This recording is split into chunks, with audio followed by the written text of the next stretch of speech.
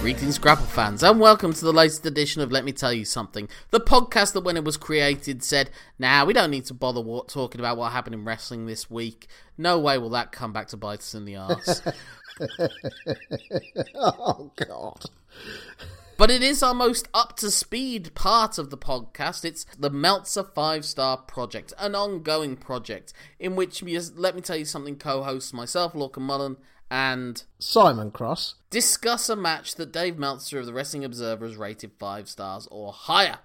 As we have said in our previous episode, because of the semi-unintentional hiatus we took in August, we have a bit of a backlog to go through, all centered so far around one aerial assassin, Commonwealth Kingpin, the dyslexic one, Will Ospreay. Simon, we discussed his block match with Shingo Takagi.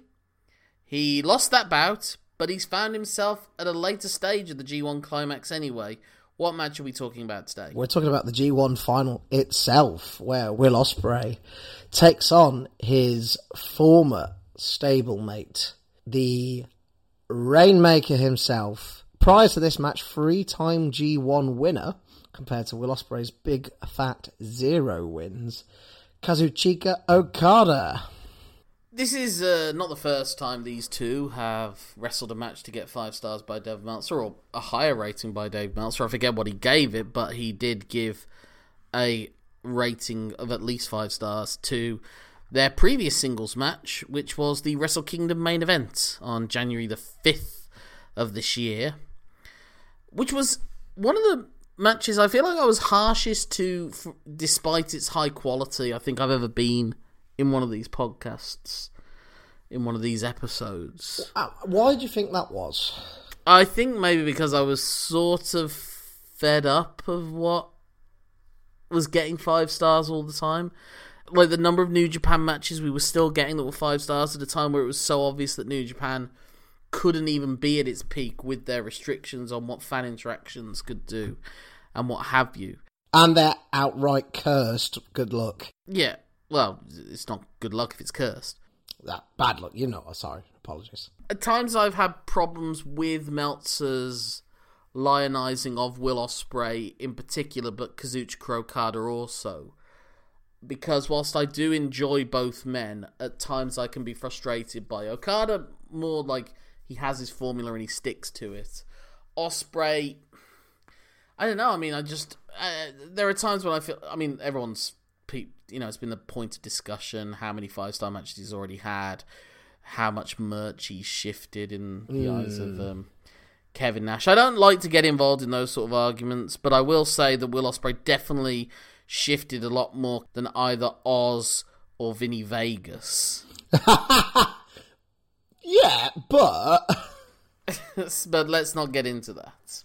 I was going to say, I think you're deliberately zoning in on a specific part of Kevin Nash there. But my point is just, there are flaws in that argument. If you want to claim who's the superior whatever, in whatever field you want to judge it by. But I'm not going to get into that. We can talk about that at another point. Yeah, we are entering the realm of wrestler dick measuring, which, as we know right now, is... is very lively. Yes. I've never seen livelier dick measuring contests since I last visited your mum's house. Do you know what? The fact you didn't give it that your all makes it actually that much more insulting. If I'm going to insult someone's parents, I need to go full force with the vitriol, as we've heard earlier in this week. So, so many illusions.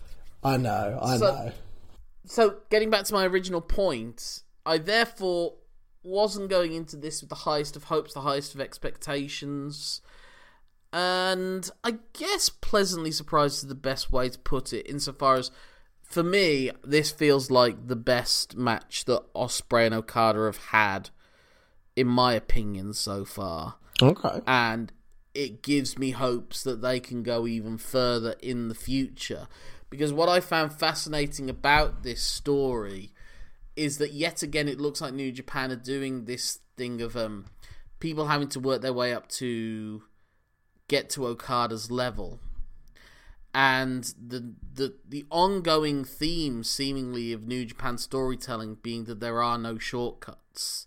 Yeah. Because Ospreay is no longer anything close to a heel in cheat. Like, it was only for a very brief period of time, really, that the United Empire were cheaters. Yeah. That I guess they reserve that for the Bullet Club. You know, even more specifically, the House of Torture part of the Bullet Club as well. Wow. When it goes, like, over the top. And instead, it seems like Ospreay's going down the lines of more like Naito, I suppose. And so he's almost a tragic figure throughout this match. It's so odd that ostensibly the heel of this match is the fighting from underneath underdog throughout the whole thing. Yeah. And Okada is the face, but also like the Apollo Creed of the match. Apollo Creed is not the face in Rocky 1 for a reason, you know? Yeah. It's weird, because, like, at the start of the match, you're right, that fighting from underneath comes through quite quickly, when Okada basically ensures Will need a lifetime supply of Neurofen with those double DDTs to the floor. Because Ospreay is coming into this, as we'd already seen from the Takagi match, he's already starting to get taped up and he's sore and he's struggling. He ends his block 4-2.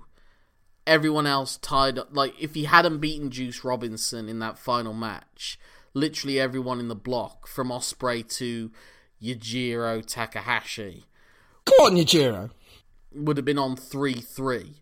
And it was only by him beating Juice Robinson, meaning that he was the one to finish 4-2, and that means Juice Robinson's the only one to finish 2-4, that gets him through to the block, to the semis, whereas Okada only loses once to Jonah.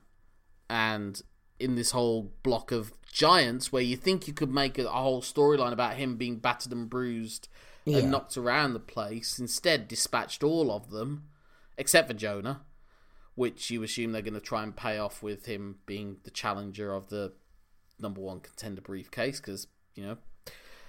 Is it a spoiler to say Okada wins, really, in New Japan?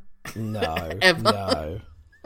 Didn't Okada come out and say that he's not going to bother with that nonsense of defending the G1? That's good that he gets to make these decisions, isn't it? Yeah, I'm fairly sure he did come out and say that afterwards. It's like, well, no, I've won the G1, I keep the prize. The prize is Wrestle Kingdom. I'm going to Wrestle Kingdom. I'm not defending this. I ain't that dumbass Kota Ibushi. Yeah. Look how hard he made it for himself. Well, the previous year, he just turned his briefcase into a belt. He really just... The rules don't apply to Okada. But it's funny because, obviously, throughout this whole 50th year, the whole point has been to present Okada as the modern-day Inoki. Right down to what he wears to the ring. And it's a fun comparison, because the comparison's always been that Ospreay is...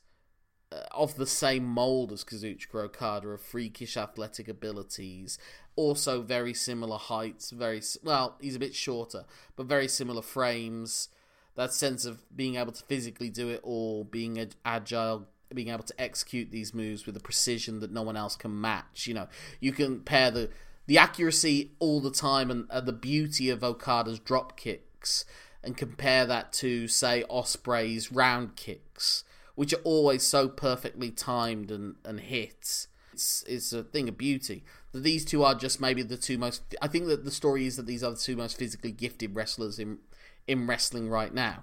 Yeah. And that's where my issues has been before, because I do think that is true.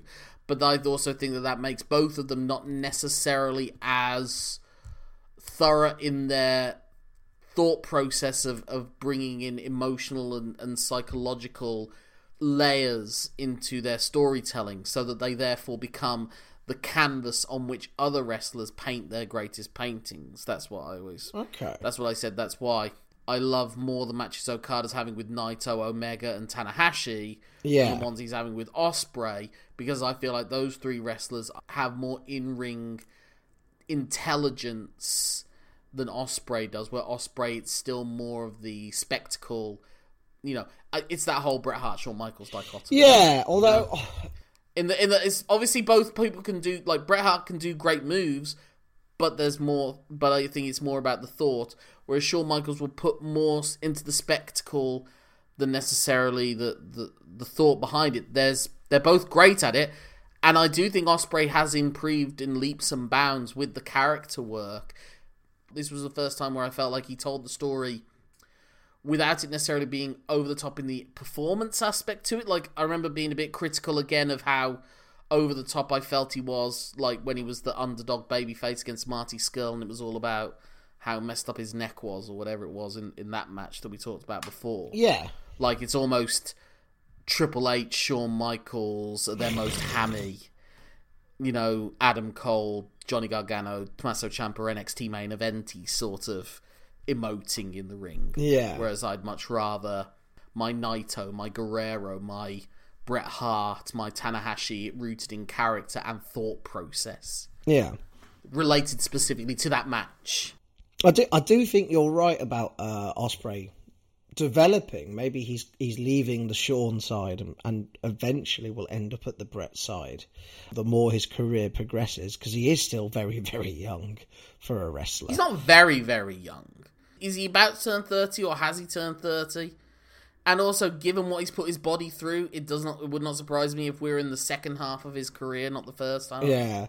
Thing is, though, now I'm seeing like Edge and Christian wrestle in the last week are at the ages they are. Like, what is time? What is time, really? So those are my initial thoughts. I think this is my favourite of the Okada-Ospreay matches, even though it seems bizarre to me that, in theory, it's the heel that's the underdog trying to will themselves back into the match, and the virtuous face of the company hero that is essentially the favourite going in. But that's always been Okada, to be fair. It's always been the case that he is the physically dominant person, and he always, sometimes through his arrogance, lets his opponent in. Yeah. And then it becomes a struggle, and eventually just almost, in 85% of the matches, it's Okada's innate both physical gifts but also will to win that push him to come out victorious. And again, like, so much of Okada seems to be him trying to push other people to be his challenger. As I've said, like, there's never been any bitterness behind Ospreay turning on Okada compared to, like, Gedo turning on Okada. Yeah. Like, he almost accepts it as part of the process for Ospreay. I'll be fascinated if and when they create the Okada to his Tanahashi, and how Okada's character reacts to that. Yeah. Where it's finally not even necessarily the opponent that's undoing him, it's time, it's age. Yeah. Maybe he'll go, like, dye his hair red and get the balloons back out. Yeah, maybe. Maybe he'll turn it green, and that's a whole new version of Okada. Or blue rinse it, like old ladies in 90s Coronation Street. Maybe. You never know. You never know. You mentioned shortcuts earlier on, and how you can't take them to beat Okada. You've got to perfect your own game to do it.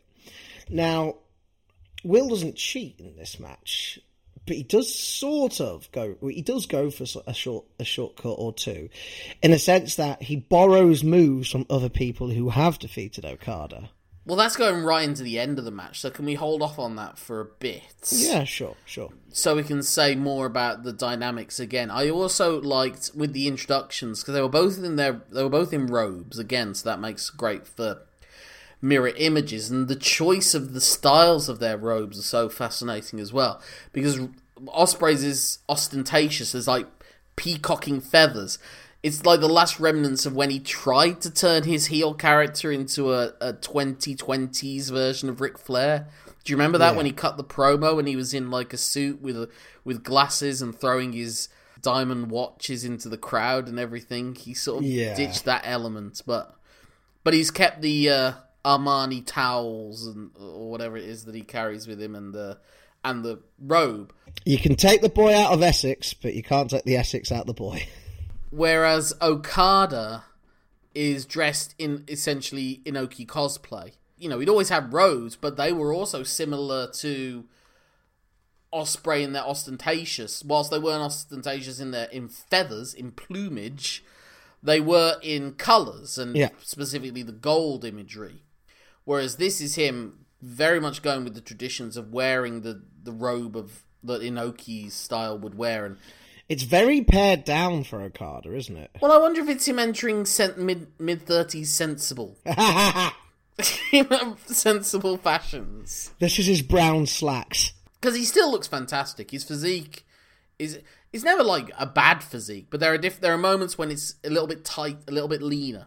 There's like, you know, instead of it being 10% body fat, he brings himself down to 8% body fat or whatever, and he's a bit more tanned than usual, and the hair's obviously not going through the red phase. It's nice and coiffed. You know, it's still blonde. Gold, I suppose, would be more appropriate colour for it. He does. This is not the 23-year-old punk arrogant Okada. This is the man who's going to take on every responsibility of being the torchbearer of New Japan, not bothering with like a mouthpiece or anything, and not even being like cocky arrogant. Just kind of, he doesn't do the classic push them into the ropes and then slap them on the chest and bring him back in. He goes straight in and forearms him in the face. Yeah. I mean, that was a great moment, because like the commentators did play it off of, oh, he's taking Ospreay seriously and stuff like that.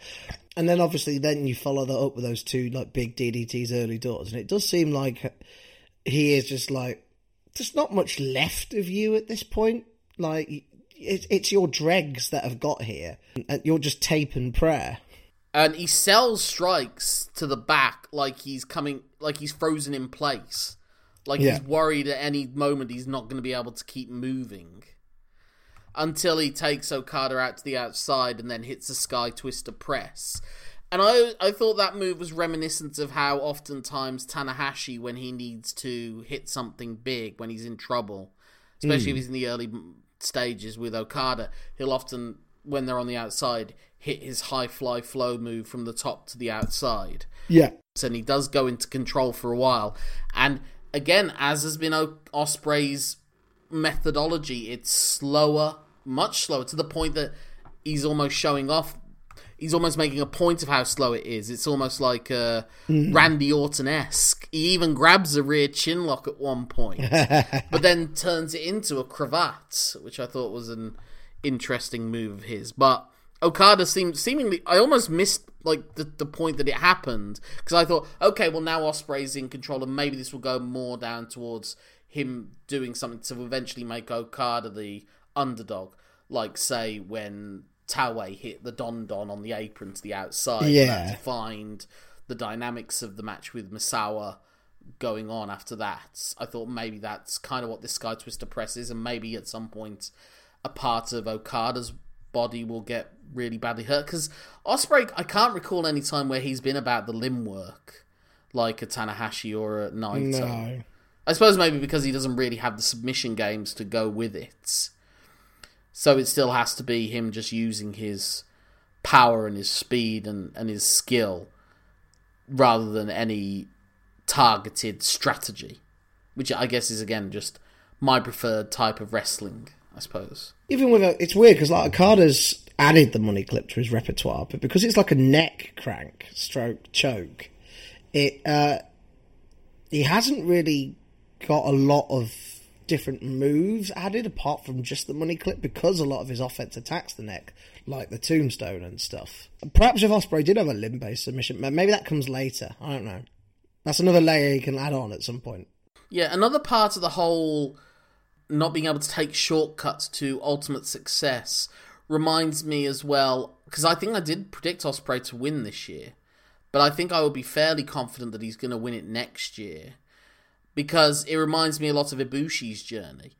And in many ways, this is the story similar to the one that Ibushi had in the first G1 Climax final, where he lost to Tanahashi, where the whole theme of that tournament was being a survivor and finding something inside of you, that wherewithal, and Ibushi not quite having it, but Tanahashi having it, like Tanahashi going forward whenever there's strike attacks.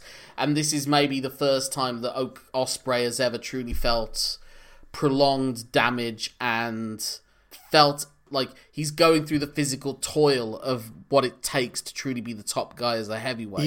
Yeah. And so he'll come out of this battle scarred, but he's learned a lesson that he will then take on to the next G1, maybe. Because I wouldn't be surprised if it's... Because it was like the Naito Okada storyline or whatever. That also had like a 2-year period where it took him that long to get to the final promised land.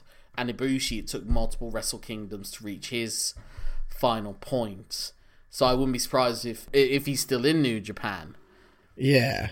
Come January 4th, 2024, maybe that will be his ultimate crowning moments where he wins the big one in the big stage without interference.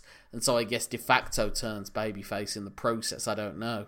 In the same way that Los Ingobernables gradually just became babyfaces, and how Kenny Omega gradually became a babyface in his procession to the top. Although, whether he truly remained a babyface after that during his title reign's debatable, but that was for previous episodes. I would like to see him eventually become like the big dog in Japan. It does seem like it was his... I don't think he ever could become the big dog, because Okada will always be there whilst he's there, I would have thought.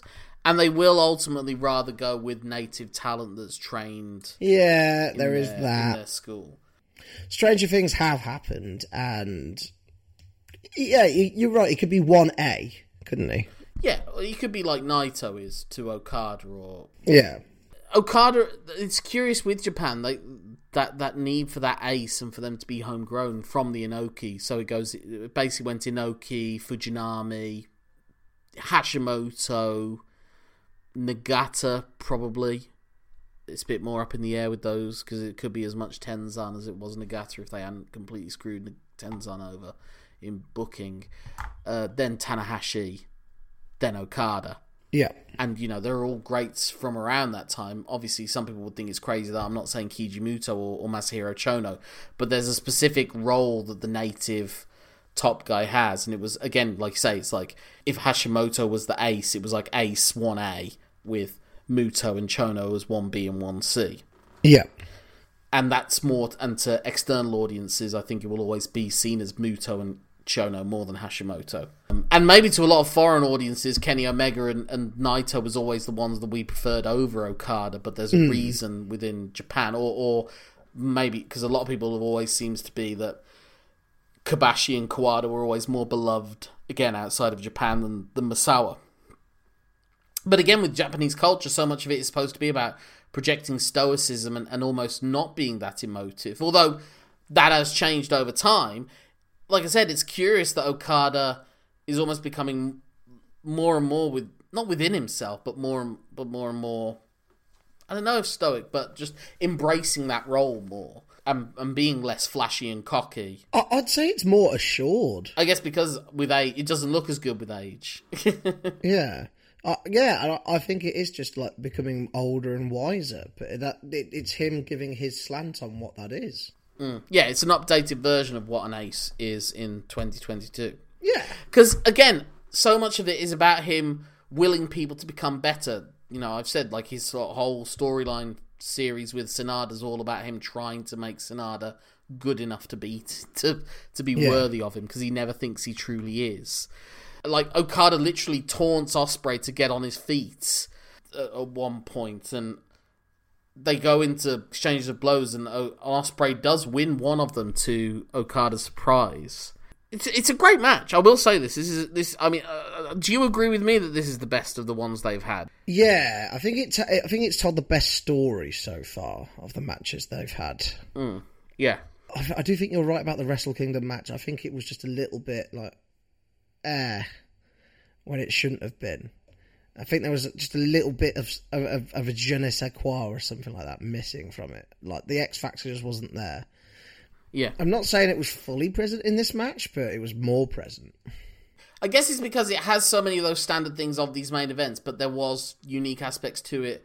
and there was progression in the character because we're getting to the end. And it is your classic, everyone hits their big moves and they surprise each other with variants of it. Ospreay surprises him with an Oscar from a different way. The two key moments, I think, as you were saying, for Ospreay, they were saying that, he studied every match where Okada's lost. So he starts doing the moves of the people who beat Okada. What are the moves that he does? So he does the high fly flow. He does the Styles Clash. He hits the V trigger. And then the crowd loses their minds as he tries for the One Wing Angel. Even what makes that even more striking is the ring positioning, because it's the exact same ring position, pose, and recreation as when Omega beat Okada at the end of their Dominion 2 out of 3 Falls match. Yeah. The 7-star match. That was what they were going for there. Yeah. I forgot there was a phenomenal forearm earlier in the match as well. Well, that's just pip pip cheerio, isn't it? Yeah, but it was deliberately called a phenomenal forearm by the commentary. That might be just because they forgot that it was called pip pip cheerio. The phenomenal forearm wasn't a significant move of AJ Styles' Arsenal until he went to WWE and they switched the Styles Clash for the phenomenal forearm as his finisher. Which I didn't think was a bad idea, actually. I think this served him very well. And the other significant, I don't know if you even noticed it, the way that Okada surprised Ospreay, because he surprised him with the Michinoku driver, I think it was, in the previous match. That's like his surprise move that no one had seen him do before, until I think that Wrestle Kingdom match, and so it's another thing to his arsenal. But the other thing that he does in this match is he hits the Enziguri. That's like his surprise instead of that, and that is famously one of Antonio Inoki's trademark moves.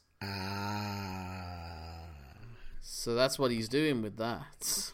Yes. Layered. Love it. Mm-hmm. But again, towards the end, Okada nods approvingly when they're both seated and they go into the strike exchange, which again is such a cliche, but again, because they added an element to it of this is the sign actually that Ospreay is coming up to the moment, is reaching a moment that Okada, so it's almost weirdly like an approving father in a strange way. Beat me, son. Beat me. Take my place. I guess so. Strike him down and you'll become more powerful than ever. Yeah, there's Obi-Wan Darth vibes. Yeah. So yeah, just the classic things. Oh yeah, the hidden blade gets turned into a spinning emerald flosion. That's another thing that Okada will often do to put some extra stank on a move is when he spins around with it. Often it'll be a spinning tombstone. That sets him up for the Rainmaker. And I thought it was significant because Ospreay does kick out the Rainmaker, and I think, I might be wrong, but I think this is the first time anyone's kicked out of the Rainmaker since Okada went through that period of stop using the Rainmaker, bringing back the money clip, and then bringing back the Rainmaker to beat Ospreay at the Wrestle Kingdom before the previous Wrestle Kingdom. Yeah. Where it was just a singles match. There was no title on the line. And that's enough. So Ospreay's the first one to kick out of Rainmaker, not version 2, but, whatever, Rainmaker Classic. Rainmaker. Yeah. Yes, I suppose. Yes, the money clip is very much the new Coke of wrestling moves. Yes, it is. Having said all this, I'm not sure if I'm quite 5 stars. It's 4 3/4 at a minimum, though. I'm going to go with my gut and say yes, 5 stars. Gato needs to think about how he books these G1s. Okada is now... He's 33 years old. No, he's 34 years old, sorry. About to turn 35. And he has now won 4 G1 climaxes. And he's won them 4 over a 10-year period. And I think the problem is that I think it was his first G1 that started this tradition of the G1 winner doing the equivalence of winning the Royal Rumble and getting a guaranteed title shot at Wrestle Kingdom. And similarly, when that was brought in with the Royal Rumble, there would be stretches where it was just 1 or 2 people that could win it. Yeah. Up until that point, one of the joys of the G1 was it was like its own achievement in and of itself. It was like winning the FA Cup and like winning the FA Cup back in the 70s, 80s, when there wasn't a guarantee of a big four teams being in the finals all the time. You get your Coventries v Spurs, you get your Tottenhams v Nottingham Forests. You wouldn't just get 3 Man U v Arsenals and, 2 Man City v Chelsea's. Yeah. And so on and so on. And then weirdly, when the roster split happened, that helped the Royal Rumble again, because it allowed them to change things up. And so there was very few repeat winners until the 2 rosters went back together, essentially. And at that point, it just became the Roman Reigns show for a very long time. And there were a lot more 2-time, 3-time... Well, there's only been 1 3-time winner, to be fair, in Austin. But it was like Cena winning it again, Triple H winning it again, Batista winning it again, Roman Reigns winning it 2 times. Orton, yep. Brock Lesnar's now won it twice.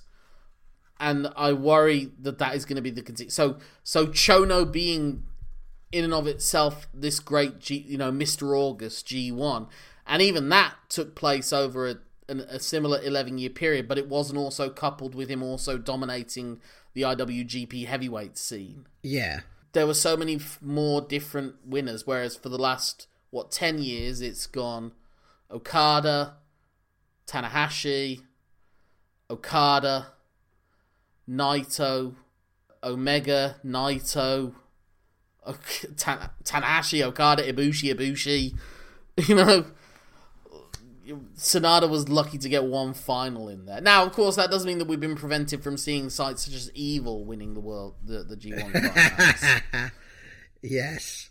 I was going to pull back to a point you made slightly earlier. You said obviously now the FA Cup aspect of the G1 has gone. Well, it's not, but it just means the FA Cup, it sucks in a way that similarly the FA Cup seems to suck now. Yeah, sorry. Yeah. The New Japan Cup, though, is that not something they could pivot that feeling to? Yes, but that's essentially the EFL Cup of wrestling. It doesn't mean as much. But maybe over time it gets more prestigious. I don't know. Well, it's only so prestigious you can be if you're going to just get the main event of Dontaku or whatever it is. Yeah. There's winning it to get the Dontaku main event, and there's winning it to get the Dominion main event. And there's also 30 years of lineage with this G1 climax, whereas there's only, 13, 14 years of lineage with the New Japan Cup. Yeah, that's true. And the whole point of the New Japan Cup is to allow these weird little upsets along the way. So, and how many people, Zack's a 2-time New Japan Cup winner. They haven't put the IWGP title on him. If you're a 2-time G1 Climax winner, you're probably getting the title put on you. Yeah. That these are the same 4 or 5 people. Yes. Where's the next one coming from? After Will, because Will is the next one, let's face it. Yeah, and it feels impossible to me that Okada's not winning at least 2 more of these, so Chono's record will be gone too. And I don't know that Okada needs that record as well. But that's where we are. And given that it's Okada and Ospreay, this is not going to be the last of these matches we'll be talking about. No. But, like I said, this is my favourite of the ones that we have talked about so far. And I look forward to that Wrestle Kingdom 2024 main event, because maybe it will be their equivalent of that Dominion match. Who knows? But the Ospreay-a-thon continues after this one, Simon. Within this week, he goes back from Japan to the UK, has a 4 3/4 star match with Mike Bailey, and then the next day, what does he take part in, Simon? He takes part in our next episode, which is... That is Will Ospreay taking on Ricky Knight Jr. RKJ. Another 5-star debutante in this series. Part of that notorious Knight family. A Knight family debutante as well, I suppose, for this thing.